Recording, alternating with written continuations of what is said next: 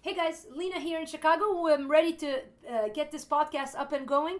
I am in the middle of a series called Difficult Conversations. I can't wait to talk to you guys about today's topic. But before we do, let me welcome you. If you're new to the podcast, I am based out of Chicago, have a ministry called Living with Power Ministries, and this podcast is basically one of the things we do in the ministry of Living with Power. If you want to find out more about the ministry, go to livingwithpower.org. If you're a return guest to the podcast, welcome. Many of you know that this podcast really is meant to engage in discussion on topics of faith and developing a biblical worldview. So if you're a follower of Jesus, you totally get that and you want that in your life.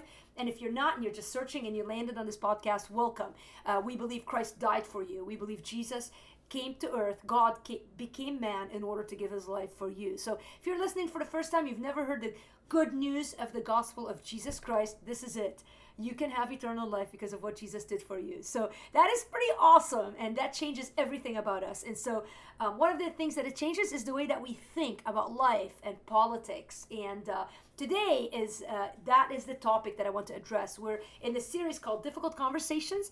We have talked about race. We've talked about the LGBTQ community and how Christians ought to interface with both of those issues. And then today I want to talk about Christians and politics. By the way, a very timely podcast given the recent inauguration of a president that most of, 50-50. Some of you hated, some of you loved. And regardless of where you stand on this issue, I believe that Christ has an opinion on how we should handle this political environment that we're in right now. So I want to give you just kind of a brief 2-minute synopsis of my political kind of upbringing and my bent on this topic.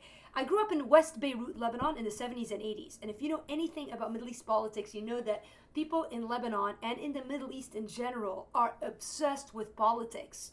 I'm serious. The Lebs are obsessed with politics. I mean, you are born and you have a religion, and that religion influences your political views. That is it, period. And my family is interesting. My dad is Lebanese, born in the south of Lebanon. My mom, Palestinian, kicked out of their home in the late 40s and ended up in Lebanon at a young age, spent her bulk of her life there. Met my dad, they got married, and pretty much my dad was obsessed with politics. One of his big 3 obsessions: plastic surgery, politics, and the Packers. That's funny. I just noticed they're all P's: plastic surgery, politics, and the Packers, in no particular order. I mean, the Packers might have ruled the 3 at some point or another, but certainly now as we're headed towards the playoffs, the next playoff game against Atlanta, man, please God, let them win. Let the Packers win the Super Bowl this year. Have your hand over Aaron Rodgers. All right, that's just a little side prayer here. But my dad had those three loves, and so I grew up really with the news on. This is how we didn't have daytime TV. We didn't have Netflix. We grew up in Beirut, and all people wanted to talk about in Beirut in that time was politics. Who was doing what? And by the way, that was partly for survival, because if you understood what was happening, you could plan around it. You could buy enough bread, you could get enough water stocked up, and then you could plan when to leave town. And so this was sort of a survival thing, but it became really something that ate up much of our attention and our minds and our discussions and our conversations. Not a good thing, by the way. I'm not using them as a good example. This is not a good example, but that was a fact. We moved to the U.S., and my dad picked up right where he left off because they were so wired in his brain, all this political thing. I grew up really with the news on. I mean, until the day, actually the couple of months before my dad died a year and a half ago, and the last couple of months he lost all interest in politics. By the way, very interesting, because his focus became really focused on the kingdom of God, which was going to be one of the issues I'm going to talk about in a minute. But up until that time, I mean, he just would have the news on, and it shouldn't come as a surprise to you. My dad was a product, 1934 date of birth, lived in Lebanon and moved, and very conservative, very traditional. So it should not come as a surprise to many of you that he had Fox News on 99% of the time. That's just who he was, and very conservative and very Republican, and certainly influenced my political mindset, I guess. And so it's interesting because I tend to vote in that party, but I have deviated from that party in many ways. And so in some ways I consider myself more of an independent now, and I don't say this at the top of the podcast to turn you off or on. In fact, you're going to find out in a minute that exactly what I think about politics. And so let me do this, because so that's kind of the home I grew up in, very heavily influenced by politics, conservative politics at that. And by the way, to make matters, as if my dad wasn't obsessed enough, my uncle was very heavily involved in politics, and so not just our immediate family, but our extended family. My uncle was at one point a general in the army in Lebanon. Was one of the 3 ruling generals for a brief period of time. Later was sent out into left Lebanon to go to France, and then came back to Lebanon, and now has ample opinion on politics. You can find his opinions quite regularly on the news media in Lebanon. And so very vocal, very open. His kids, same thing. Very vocal, very open, very bold, and very opinionated, and with reason for most of their opinions. So that's just that. So this is sort of what has been the background. So now we get into like 2017 and the elections, and now everybody's into politics and everybody's into sharing it on social media, and it's created a bit of a tension. I think many of us would acknowledge that this is a problem, especially for Christians, and the sense of community that I think should be fostered if you really consider the Word of God. And so really, I think the most important thing when it comes to Christians and politics is to go back to sort of the main person who started this whole thing, so to Jesus Christ, and to think, well, how did he manage it? How did he deal with politics? Because as much as we like to think that this is the most political era in the existence of mankind, we would be wrong. Every era has been very political, and every era has had public forums of expressing their opinions, leading to massive wars in the past because of differences of opinions. And so this is not a new problem. We're not creating anything new under the sun, and Jesus led us by example in how we should manage these things. And I just have 5 observations that I jotted down. I'll give you some scripture references, but really they're more than anything, I think, because remember, we're having these were meant to be more of discussions and conversations, and just by virtue of finding it hard to find people to schedule them in my own busy schedule, they've turned into more of a conversation on the podcast. And I hope you take some notes here, because I want to give you these 5 points. Here's the first, about Jesus and politics. And I see this modeled in the Gospels quite extensively. Number 1 is this: Jesus always had an answer, but he never got caught up in debate. Or in other words, say he always had an answer, but never engaged. In fact, I would actually go as far as to say, and I would challenge you guys to email me if you see the model differently, but Jesus never sought out a political argument. Never. I don't think ever in Scripture. Now he did talk about politics. Many of you are familiar with the passage of Scripture where they try, the Sadducees and the Pharisees come and question him, and they try to taunt him, and they ask him, let me see, where is this passage in Matthew 22 is one place where it's listed 17 through 21, and I think there's a cross reference in Mark 12 verses 13 to 17 where it says some of the Pharisees, some Herodians came to trap him in his talk. And the whole goal was to trap Jesus. And they asked him, "Teacher, we know that you are true and do not care about anyone's opinions, for you're not swayed by appearances, but truly teach the way of God. Is it lawful to pay taxes to Caesar or not?" And so they pushed Jesus to make political commentary.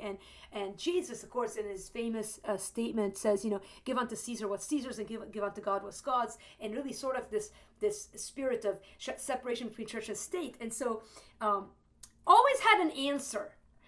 But never engaged in dispute. And I love that about Jesus. It wasn't that he didn't talk about politics. I have another little reference in Luke 13, verses 1 through 5, where some were present at the very time who told him about the Galileans whose blood Pilate had mingled with their sacrifices. So he's in a crowd, and people approach Jesus, and they're like, "Hey, Jesus, what do you think about what's happening there?" And they cite some examples of some political things that were happening. And by the way, at that time, the Jewish people were under domination of the Romans. Remember, Nero would eventually, after Jesus died, he would rule and kill the Christians.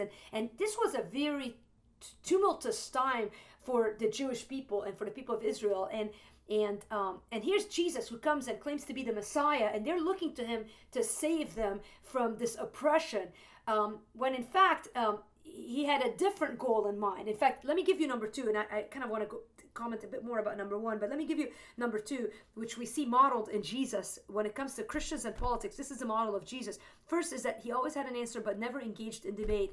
Number 2, he always spoke about or as a general rule, he spoke about the future kingdom more than he spoke about this kingdom. Consistently, you'll see this modeled. And so the people, are coming to him and asking him in context of what's happening here on this earth. And Jesus always answered with the future kingdom in mind. Always. This is just a model that he did. In fact, he even told them at one point to the disciples, "I'm going to prepare a place for you." We see it even up to the crucifixion, where Jesus says, "My kingdom is not of this world. If it was of this world, I would call the angels to come and fight," and et cetera, et cetera. And those two things are interrelated in that I don't believe Jesus's strategy was ignorance as to the issues. No, I don't think so at all. In fact, there was not one time where Jesus wasn't asked the questions where he didn't have an answer. Always was aware of the issues, always understood what was behind the issues, but refused to engage. My favorite verse in that, I think, is in Titus chapter 3, verse 9, which Paul says, avoid foolish controversies, genealogies, dissensions, and quarrels about the law, for they are unprofitable and worthless. And I believe Jesus modeled that with everything about him. I believe Jesus refused to engage in debate. His point, even in answering the questions, was not to open up a huge discussion. You never see that. You never in the gospel see an argument over politics, but always you see him give an educated, kingdom-minded answer. Always had an answer, spoke about the future kingdom far more than he spoke about this kingdom. I'd almost say he never, his interest in this kingdom was not. I mean, he saw so further beyond this kingdom, and it took the disciples some time to catch up to where Jesus was, which I believe is the same to us. I think that we are, just even in those 2 points, think about how we are handling politics as Christians, as followers of Jesus. We look for discussion and debate. How many of you have not gone on Facebook? And I don't say this to accuse you. I just see this happen over and over again, where you get on, and we always preface it by saying this: I'm not one to give political opinion, but I haven't said anything about the election so far, but, and then we lay down the law about what we believe, and we really feel confident that that's how it should be. I don't think that's godly. I don't think that's Christ-like. I'm telling you the truth. I don't think that's Christ-like. I think we ought to have an answer when people ask us questions. I think we ought to be informed. But I think for us to lead the discussion on politics is a lose. I don't think that's a win. I think that is a lose. And I think you alienate people instead of unite them when you do that. And I think we are far, far more obsessed with this kingdom here on this earth than we are the future kingdom.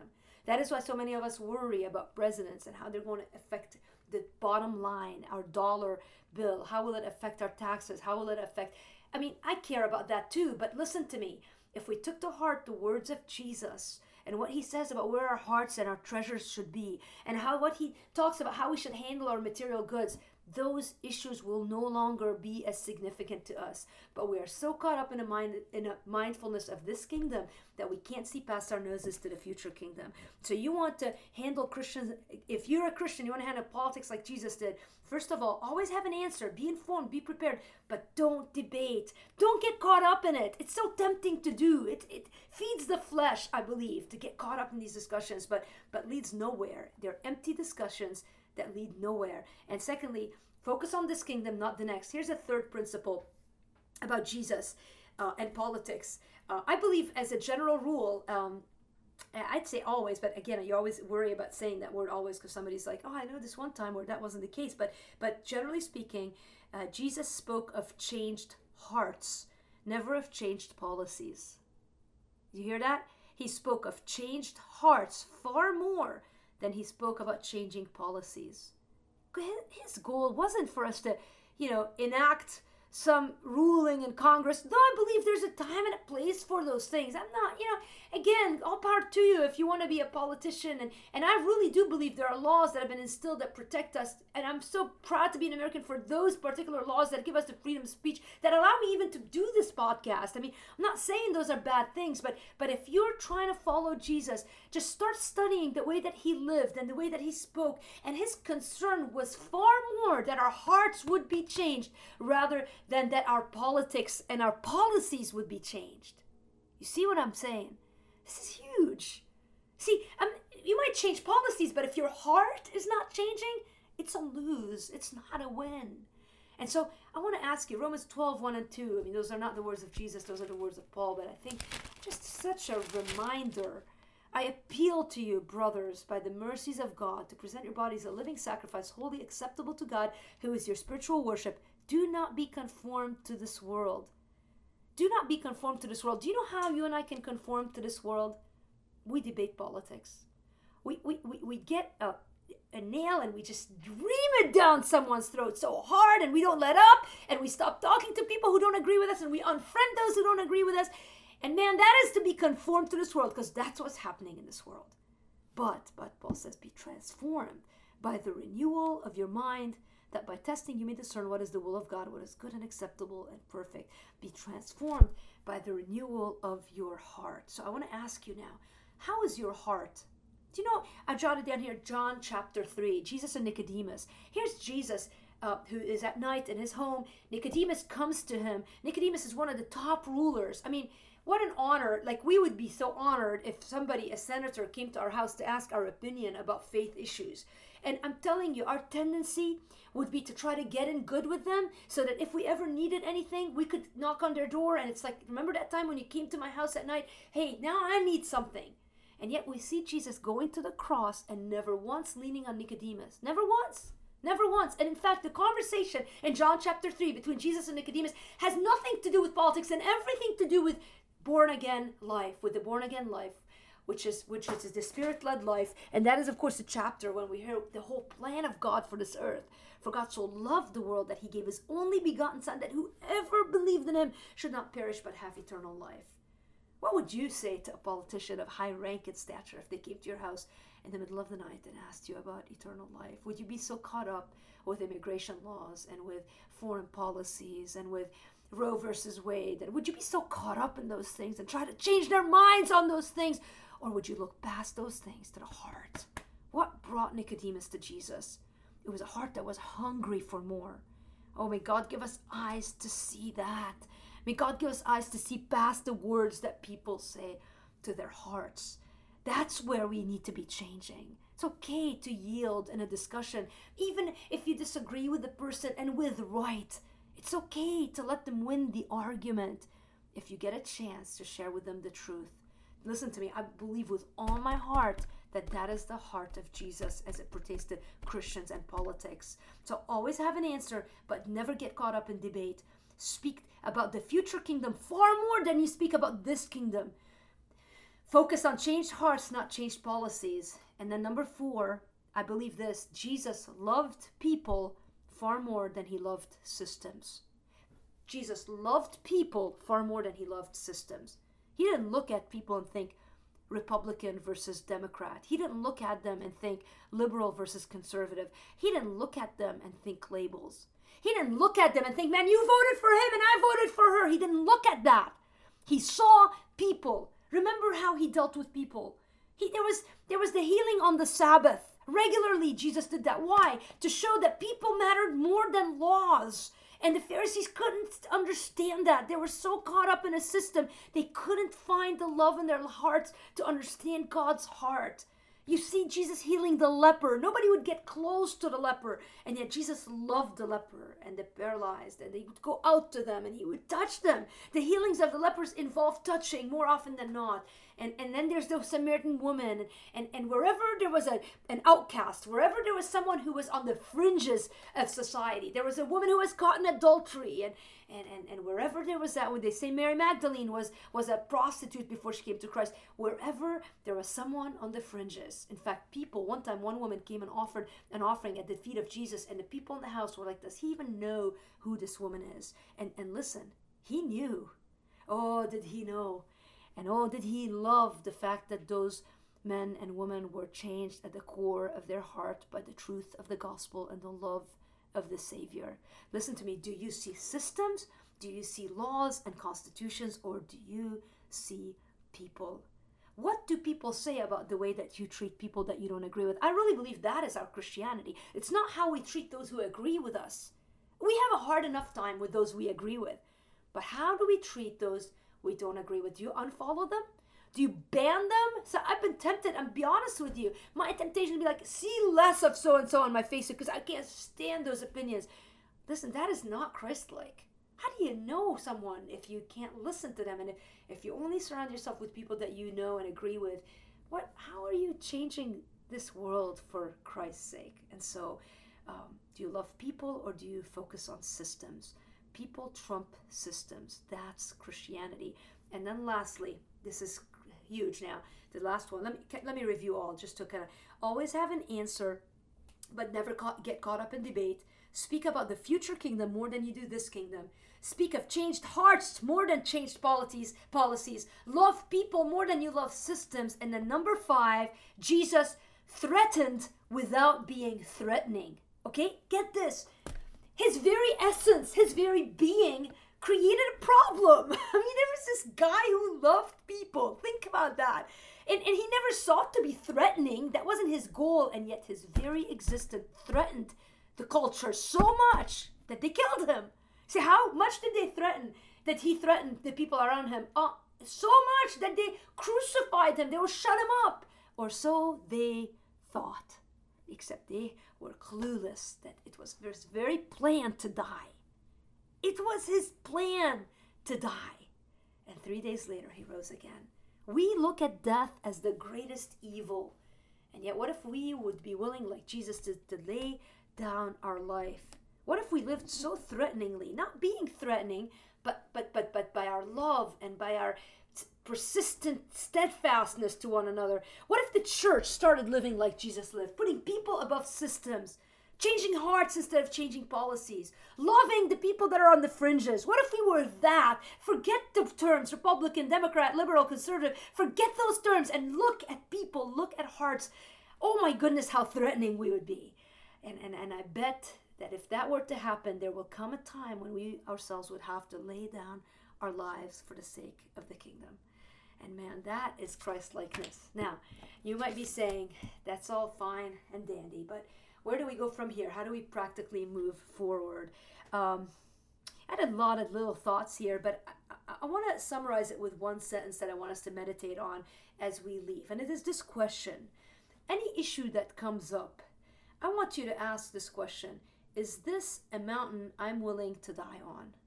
You're facing a political debate. Even this argument as to who you voted for. I mean, so many people are so depressed about this election. And now we've got a new president. And others are very happy and want to gloat. And it's gone on. And there's so much turmoil.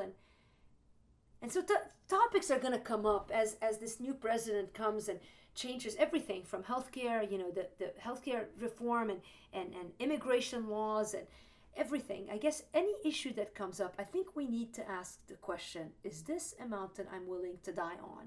And listen, men and women listening to me, some mountains, the answer will be yes. When it comes, like I'm going to give you a simple example, abortion. I'm going to do a whole podcast, I think, on abortion. But let's talk about it for a minute here. Maybe that is a mountain we die on.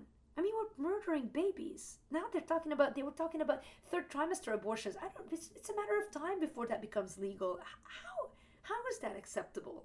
That's a taking of a life. That's defending the unborn. That might be a mountain we stand up. We need to die on. That might be one we need to die on. I remember when the gay issue with civil marriages and then later, the law that homosexuals could marry, that was not a mountain to die on. How did that impact Christians as a whole?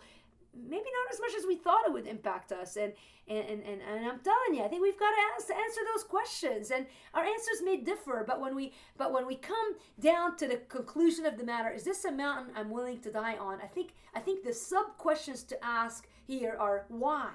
Why does this matter so much? Whether it's the gay issue, whether it's abortion, ask yourself and ask the Holy Spirit to give you that answer. Why does this matter so much? And in context, is this a mountain I'm willing to die on? I would urge you to ask these questions. Will this issue if I engage in this issue, is it going to alienate the person that I'm engaged with, or is it going to invite them to Christ? Will this unite us, or will it divide us? Will it alienate, or will it invite? And I guess when you're talking to someone, particularly someone who's not a follower of Jesus, a question that we need to pose ourselves is this: will this discussion and will this debate draw him or her closer to Jesus or further away from him? I believe we have a responsibility to answer these questions, and the root question being, is this a mountain I'm willing to die on? And I think, again, I'll use this example of abortion.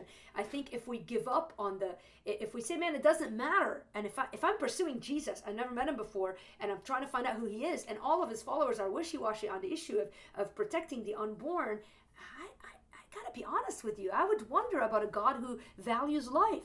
If the value of an unborn doesn't matter, why would my life matter? And again, don't get caught up in the issue. That's not my goal. I'm just trying to use an example to help us to flesh this out a little bit. I am going to do a whole podcast, I promise you, on the issue of abortion. But in the meantime, I think when it comes to politics, is this a mountain I'm willing to die on? When issues come up, will it alienate or invite? Why does this matter to me so much? Am I willing to lose their soul or lose an argument? And then this, what are they really saying? When you're talking to people, I'm trying to do that more and more. God's working on growing my listening ears and asking this question, what is the person really saying? They may be arguing over immigration laws, but what's underneath it? What's driving the energy of this discussion? And I think back, I started by telling you about my growing up years in Lebanon. I think back about, kind of coming full circle as I've thought and reflected over the political fury of those early years of my life and hearing all of the discussion. I think a lot of what was behind those vehement discussions back in Lebanon was fear. It was fear. And I believe with all my heart that much of what propagates our conversation here in the United States is fear. And here's the thing about Christianity. Perfect love casts out fear. There is no fear in love. There is no fear in love. And so let's follow the example of our Savior, the man we claim to follow, Jesus Christ, the Messiah, the Savior of the earth. Always an answer, but not debate. Future kingdom over this kingdom. Changed hearts over changed policies. Loving people over systems. And being willing to threaten without being threatening. Letting our life, our example speak loudly. And always asking ourselves, is this a mountain I'm willing to die on? So, you got questions, you got thoughts. I know this is a big topic. By the way, you might have noticed, I don't talk about politics on my blogs. I talk about current event issues, but never politics. I don't want to engage in debate on the issues, but I want to talk about this. If you have questions, if you have specifics, email me, Lina, Lina, @livingwithpower.org. If you have an opinion, if you want to tell me where I'm wrong, listen, I'm willing to hear it. And know that I'm praying for everybody listening to this podcast. You are loved, and I pray that you know this Jesus, and I pray that we are all striving to be a bit more like him, and by the power of his Spirit we can be. So have a good day. Check in with livingwithpower.org. Email me, Lina, @livingpower.org. I'll talk to you guys soon. Bye.